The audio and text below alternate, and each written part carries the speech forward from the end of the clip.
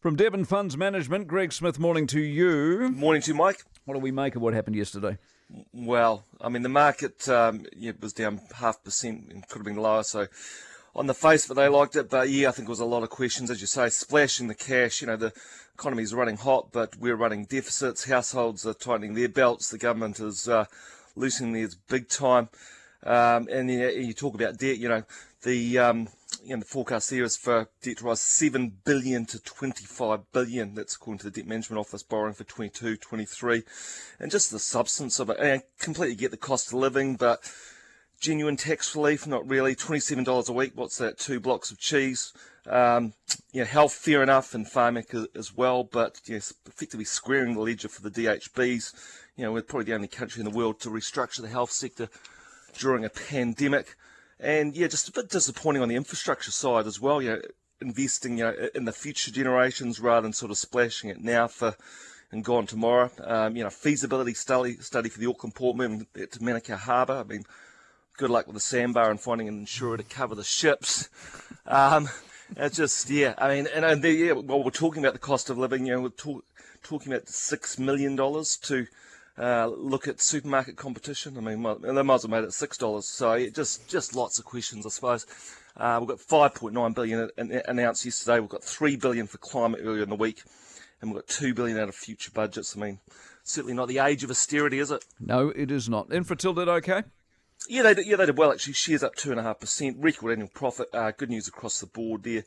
Net parent surplus of $1.17 billion for the year. Earnings of $474.9 million. That was up 27.9%. They did well on the exit of Tilt Renewables. Made $1 billion there. Vodafone doing well. That lifted 15.7% earnings there. Roaming revenues on the rise, of course, with the reopening.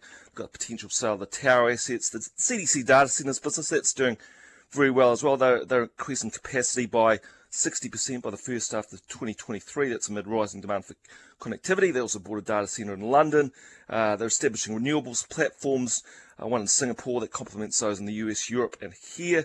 So that's going well. Long Road Energy, the renewable business in the US, is also doing well, moving from a sell to develop to a sell to own model. So that appears to be going nicely. They've also got Manawa Energy and also Wellington Airport. They reckon that capacity will be back at 65% of pre-COVID levels by July 22 on the international side.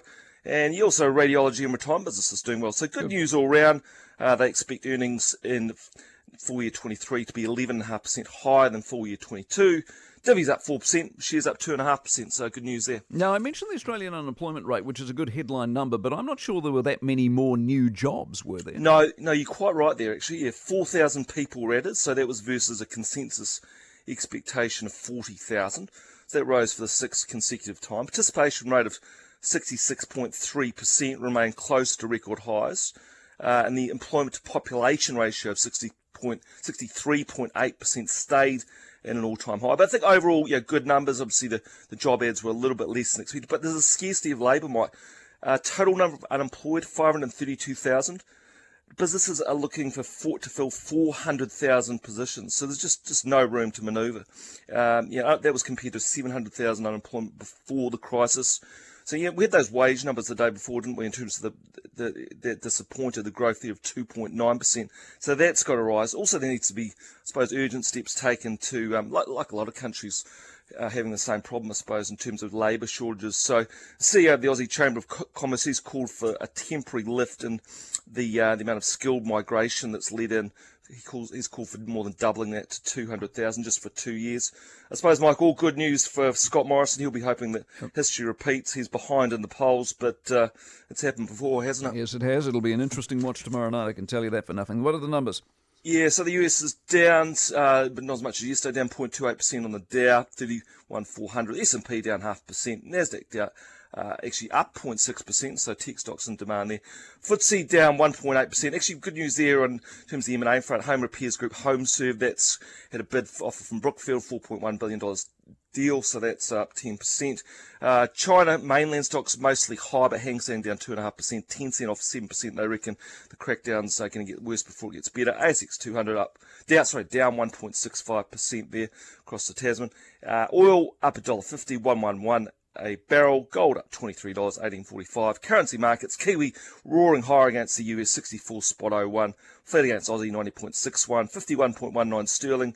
Euro, 60.39. 81.68 against the yen. That was up 1.2%. NZ50, as mentioned, held up relatively well, all things considered, down 0.46%, 11.206.